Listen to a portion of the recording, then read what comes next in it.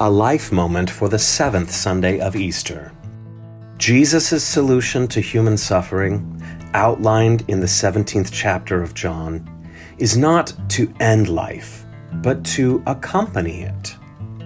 Christians resist assisted suicide because we have the privilege of carrying a neighbor's cross instead of letting it crush him.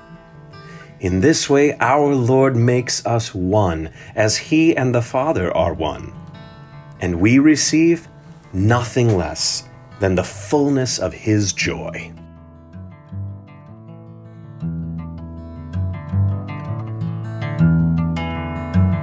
This has been a Life Moment. Visit lutheransforlife.org to learn more.